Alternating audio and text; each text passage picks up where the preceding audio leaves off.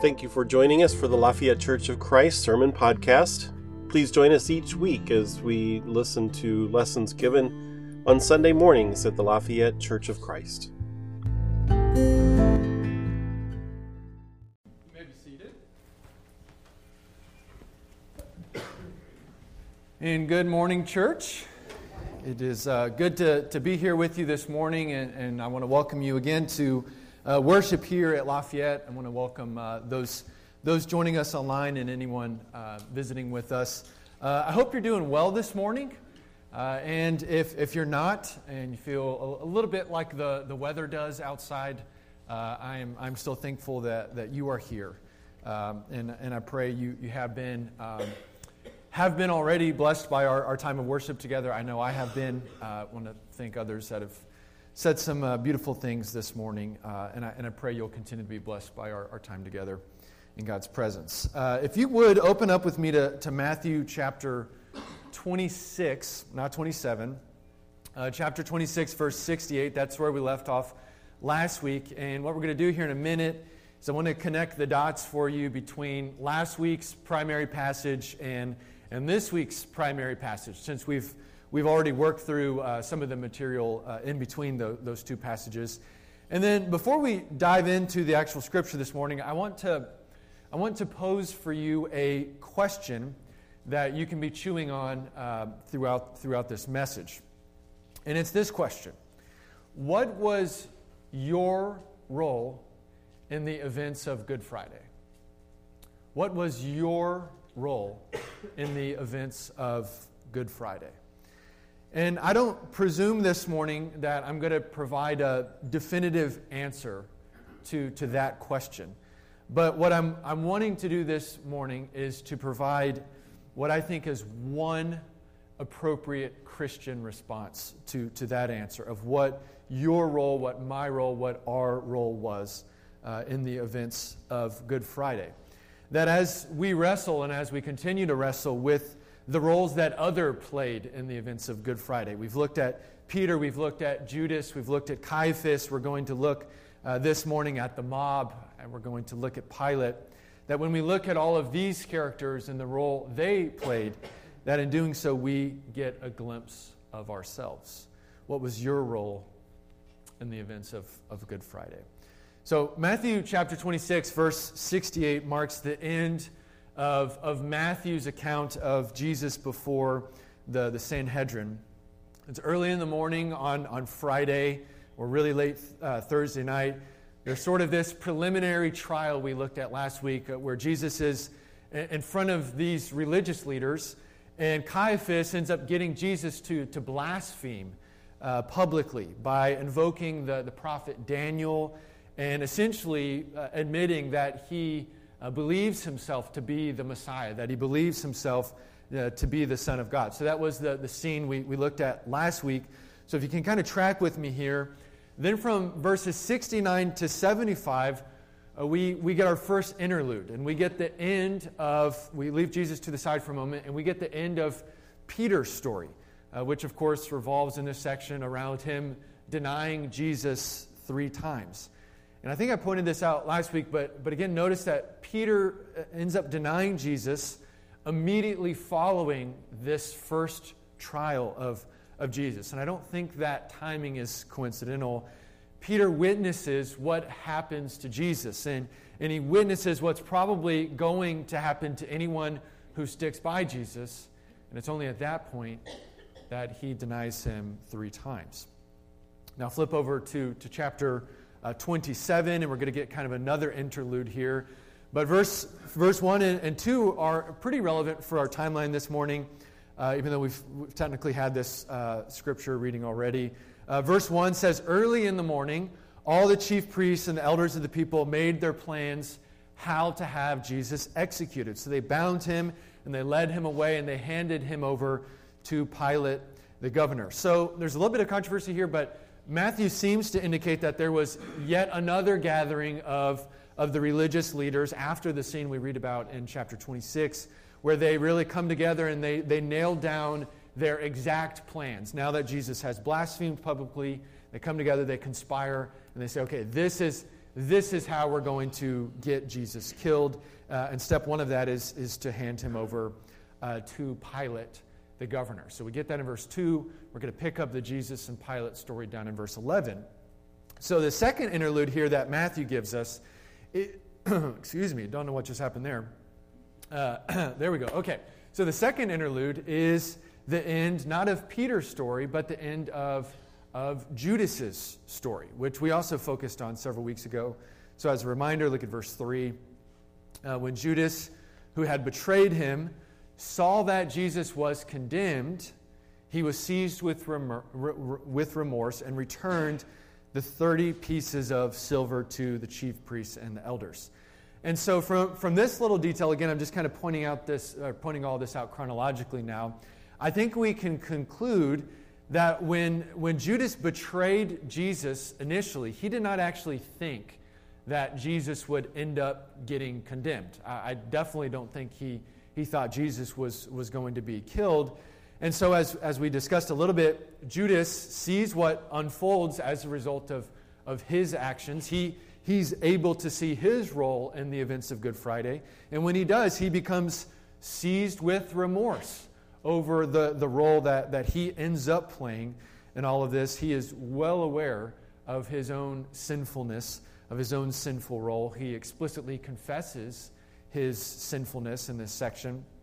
And then he at least tries to make partial, or he tries to partially right his wrongs by giving back the money. But these same religious leaders we've already been reading about pretty much ignore his request. They say, no, this is not our business. And then the end of that story is Judas deciding to take his own life. And so there's the Peter interlude, and then there's the Judas interlude. And again, I'm just assuming Matthew kind of puts these at particular points for reasons. And then it's not until verse 11 that Matthew returns our attention to the main protagonist in this story named Jesus. So our primary text this morning begins in verse 11. And let's go from there. Meanwhile, Jesus stood before the governor. The governor is named Pilate. And the governor asked Jesus, "Are you the king of the Jews?" And Jesus replied, "You have said so." And I already want us to pause right there, because Jesus says to Pilate right here exactly what he had said to Caiaphas last week back in verse 63 of the previous chapter. Caiaphas had told Jesus, he said, "I charge you under oath by the living God, tell us if you are the Messiah, the Son of God." And before Jesus tacks on the Daniel imagery or says anything else, all he says at first is, "You have said so." And then here again, now in chapter 27, when this other official, when this political official, the governor, Pilate asks him, "Are you the king of the Jews?" his only response is, "You have said so." He doesn't say anything else. And I think the way Matthew frames both of those interactions, it's almost as if Caiaphas and Pilate are the ones confessing who Jesus is. I don't know if that's how you read that, but that's kind of how this has stood out to me, the way Matthew puts this together. They are the ones declaring who Jesus is. Jesus never says, "I'm the Messiah, I'm the Son of God, I'm the King of the Jews." They put those words into his mouth, and Jesus simply affirms, and he says, "You have said so."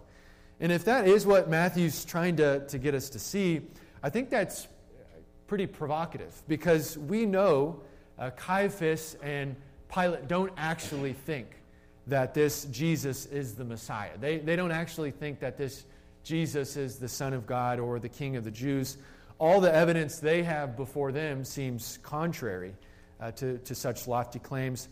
But they have their own sort of plans and purposes for why they're identifying Jesus with those three titles. Caiaphas, as we talked about, was just trying to trap Jesus into committing blasphemy. So he says, "Hey, aren't you the Messiah, the Son of God?" And Jesus says, "You've said so." And Pilate's trying to just figure out what's going on. And he says, "Hey, are you really the king of the Jews?" And Jesus says, "You have said so." He just affirms what they are saying about him. So initially here in verse 11, he responds to Pilate. But then he takes a different approach beginning in verse 12. When he was accused by the chief priests and the elders, he gave no answer. And then Pilate asked him, "Don't you hear the testimony they are bringing against you?" But Jesus made no reply, not even to a single charge, to the great amazement of the governor. Pilate is simply amazed by Jesus' silence. He's amazed that someone like Jesus could just sit there or stand there and not speak up for himself, not defend himself, not explain away any of these false accusations. Pilate, from the get-go, does not understand this man, Jesus. Pilate is a governor, and Jesus claims to be a king, but Pilate, I think, is confused by the person of Jesus. What kind of king, what kind of ruler, what kind of authority fails to even speak up for himself? He's amazed by Jesus' silence. Verse 15. Now it was the governor's custom at the festival. Keep in mind, this is all happening over Passover. So it's the secular political officials' custom at this religious festival to release a prisoner chosen by the crowd.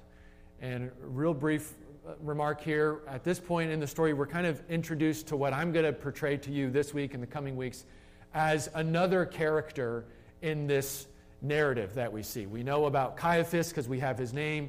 We read about Pilate. We can read about Peter and Judas.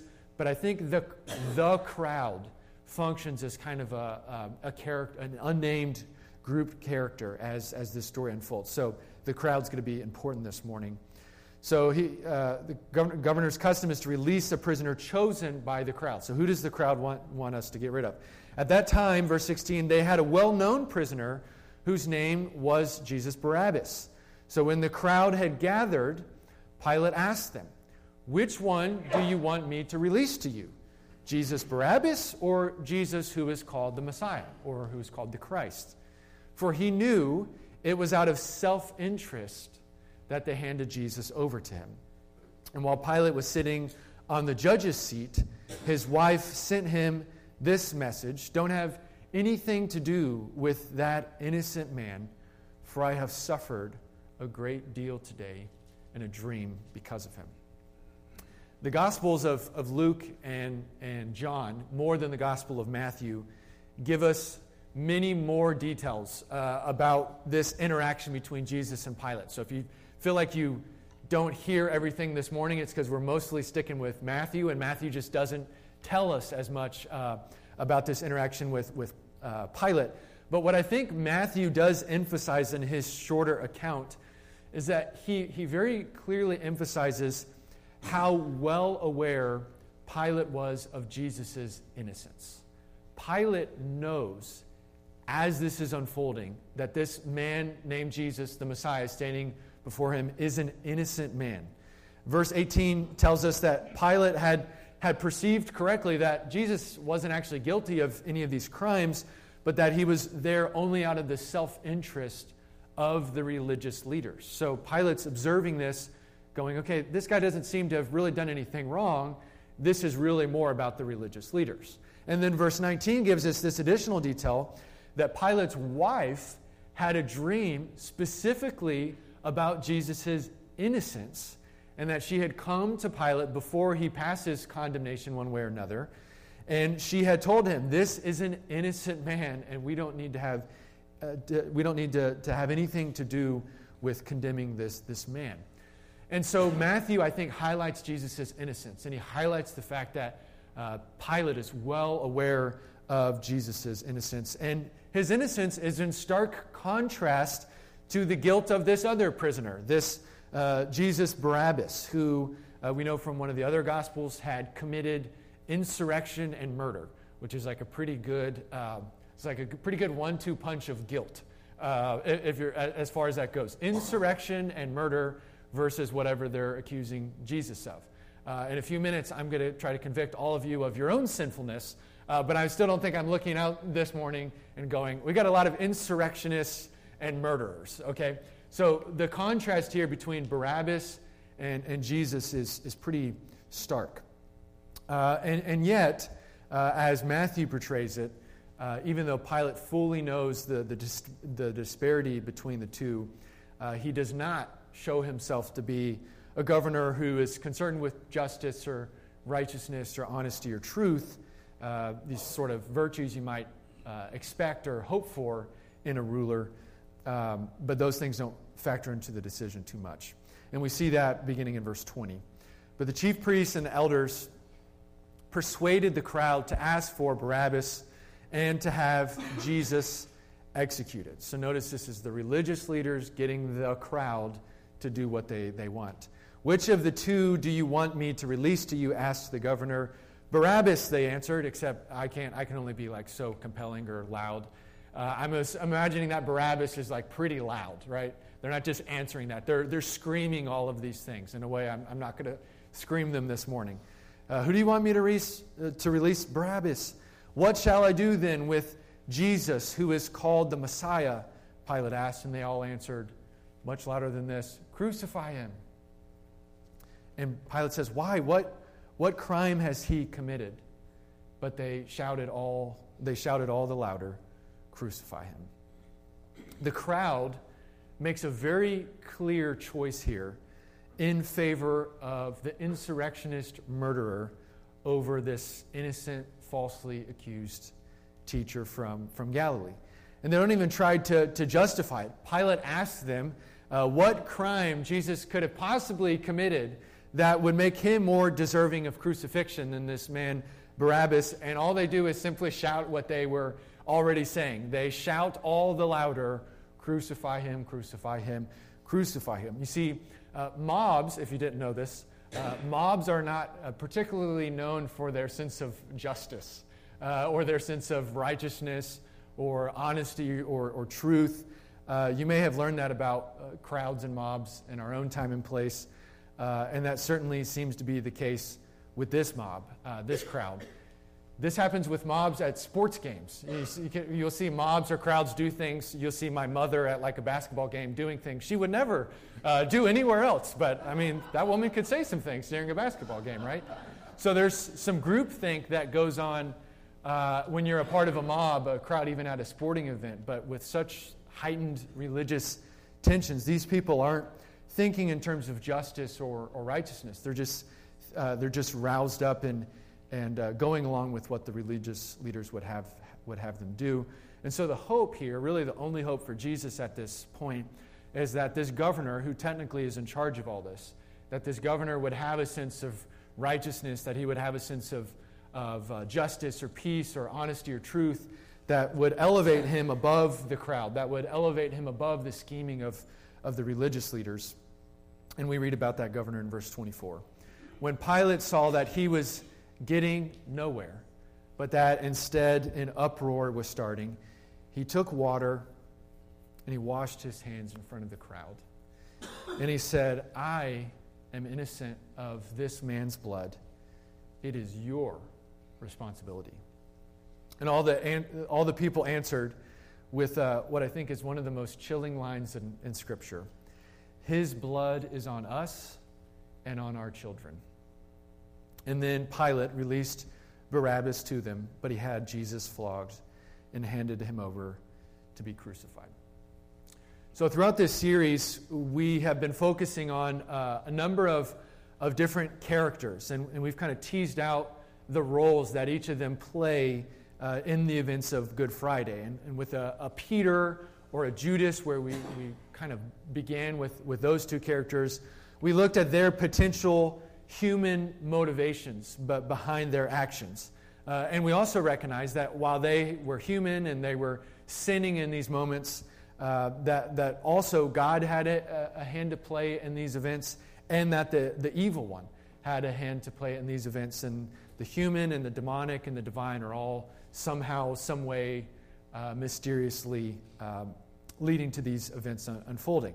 But again, Peter and Judas are not the only human characters who have a role to play in the story. They're not the only human characters who sin in the Passion narrative. Other characters present give us an insight into the nature of human sin, and I would say our human sin. The sin that ultimately certainly put Jesus on the cross, but also the sin that Jesus died for on the cross. And so last week, another such character, I would say, where we get kind of a glimpse into human sin, would be a character exemplified among the religious elite named Caiaphas. I think in his interaction, Caiaphas and Jesus were able to see something about human sin uniquely through his words and his actions. Another such character would be the political elite or the political rulers, exemplified by certainly Pilate and probably also Herod. And another such character would be the mob, or it would be the crowd. This group of human beings who are sinfully crying out for the execution of an innocent man and the release of a guilty man. And so Peter and Judas and Caiaphas and Pilate and the mob, each in their own ways, I think reveal to us the sinfulness of humanity that ultimately led to the only sinless human being murdered on a cross. And I got this quote for you that I had to read about 35 times before I really was able to appreciate it, so you won't be able to fully appreciate it because I'm not going to read it 35 times. But Judith Jones is writing about chapter 27 and the way these characters are kind of depicting human sinfulness, and she writes this. This long and multifaceted reading depicts God and human beings at cross purposes, with Jesus at the very middle. The various characters in the narrative provide a vivid portrait of human sinfulness and its consequences. Judas, motivated perhaps by greed, betrays Jesus, but then bitterly regrets his action. The disciples, all of them, as Brett said, but with Peter at the head, long to demonstrate their faithfulness and love, but they fail miserably. Jesus' opponents, the religious leaders, Pilate, the Roman soldiers that we'll get to next week, and the crowds, all in their own ways, reject and torment and ridicule Jesus as they seek their own benefit in their own ends. That's a working definition of sin, as humans working towards their own benefit and their own ends.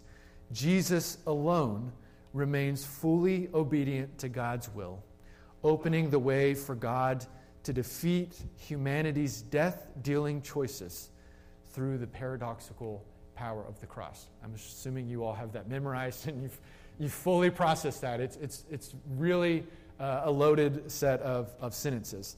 But I think her point is that of all the human characters depicted in the Bible, but certainly the Gospels and certainly the Passion narrative, there is only one human character who is fully obedient to God's will. We can look at all of the other human characters and see some way in which they are out of step with God's will. There's only one human character who is able to open the way for God to defeat humanity's death-dealing choices through the paradoxical power of the cross. And so, you and I may read this story, and we may recognize that we were not Judas who betrayed Jesus. And I'm feeling kind of thankful for that. I have sympathy for Judas, but I don't want to be in Judas's exact same shoes. That would be a scary place to be. And we can read these stories and we can say, yeah, well, we weren't Peter who denied Jesus 3 times. We weren't Caiaphas who blasphemed Jesus. We're not a coward like Pilate. We weren't a part of this bloodthirsty mob. But I think there's another way where we can read this and recognize that all of us humans, along with all of those humans, have not remained, and I would say cannot remain, fully obedient to God's will for humanity. Pilate thinks, in the very end of our scene this morning, Pilate thinks that he can wash away this man's innocent blood, that he can wash away his own sinful complicity in the events of Good Friday by washing his hands in a basin of water. I think we're invited to laugh at that detail in the story, that Pilate has no clue what's going on in this moment. And Judas, very sadly, thinks that he can wash away this innocent man's blood, that he can wash away his own sinful complicity in the events of Good Friday by taking his own life. And I don't presume to know exactly what was going on in Peter's mind or Caiaphas' mind or the mob's mind, but I think we can say that they all had motivations and they all had their own plans and purposes and goals, and all of those plans and purposes and goals were negatively affected by their own human sinfulness. And so I think the spiritual truth at work behind all of these very human characters and their deep and collective sinfulness is that it's only through the blood of the innocent man that they are murdering that they can have their sins washed away. And so as we read this passion narrative, and as we do this morning, and as we're going through these final few weeks, I think we often want to see ourselves in the passion story as Jesus. We want to be the good guy in the story. We want to be the hero. We want to be the protagonist. And to be fair, in this series, I have invited you to look at the innocent man Jesus suffering and being falsely accused and mistreated. And if you can identify with those experiences, I want you to put yourself in his shoes and draw comfort and solidarity that when you go through your own suffering and your own trials, that Jesus is there with you. So certainly, in some way, we can read these stories and we can identify with Jesus and see the way he identified with us. But I think the reality I want us to see more so this morning is that we share the same nature of human sin that all of these human characters shared. I like when someone preaches my message for me earlier because I can say, Brett already said it. Brett already called you guys sinners. Brett already admitted he was a sinner, and I'm going to affirm him and say I'm looking at a room full of sinners this morning. More than we would like to admit, we can relate to Peter, who was driven by fear. And we can relate to Judas, who was driven by greed. We can relate, maybe a lot of us, to Caiaphas, who was, I would say, driven by self-righteousness. We can relate to the mob, who's just driven by their lust and violence. We can relate to Pilate, who is a coward and who had this desire for control and power. And so I asked you at the beginning of this encouraging sermon to ponder that question. What was your role in the events of Good Friday? And I think one appropriate Christian response to that question is to admit, and it is, I would say, to confess, that my role was akin to the sinful role of Pilate. And that your role was akin to the sinful role of Caiaphas. And that in the stories of Peter and Judas or the mob, we get a glimpse, however ugly, of ourselves. That in their deep collective sinfulness put on display in these stories, that it operates as a mirror of our own. That each and every one of us, as members of sinful humanity, are complicit in the events of Good Friday. And that is simply a part of this story of how God became king that we have to account for. It's not the fun part of the story. There'll be some other parts that are a little bit more pick-me-up. But it is a necessary part of understanding grace. It is a necessary part of understanding God's love for us and God's reward for us one day. That we have to recognize our complicity in sinful humanity. That like Peter, like Judas, like Caiaphas, like the mob, like Herod, like the Roman soldiers, like these bystanders doing nothing, we have to admit and confess that we are the guilty ones, like they are, in need of pardon from this innocent man. That we, like them, are broken by our sinfulness, and we need to be mended. That we, like them, are wounded, and we need to be healed.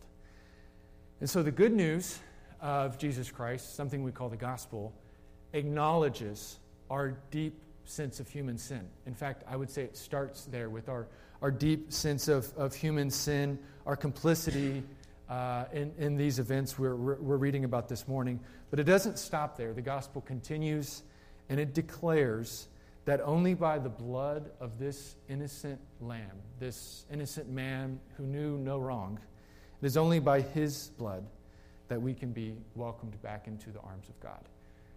And so this is the week to focus on our human sin. But we're headed a different direction in the upcoming couple of weeks. And as we sing this morning, and as we sing what some of you know is one of my favorite songs, I hope we can look at these other characters and identify with them this week and sort of create that distance between them and Jesus. And not say, I'm the good guy in the story, but to say, I'm Pilate, I'm Caiaphas, and I see in them a little bit of myself. And that helps me recognize my need for God. Jim and Kathy are going to be back in the prayer room. Kathy's doing King's Kids, so they'll both be back there if you don't want to talk to the self-proclaimed pumpkin. The Zellers will be back there. If you need to pray with them, if you need to confess your sin, they'll be back there to do that with you. Let's stand and sing.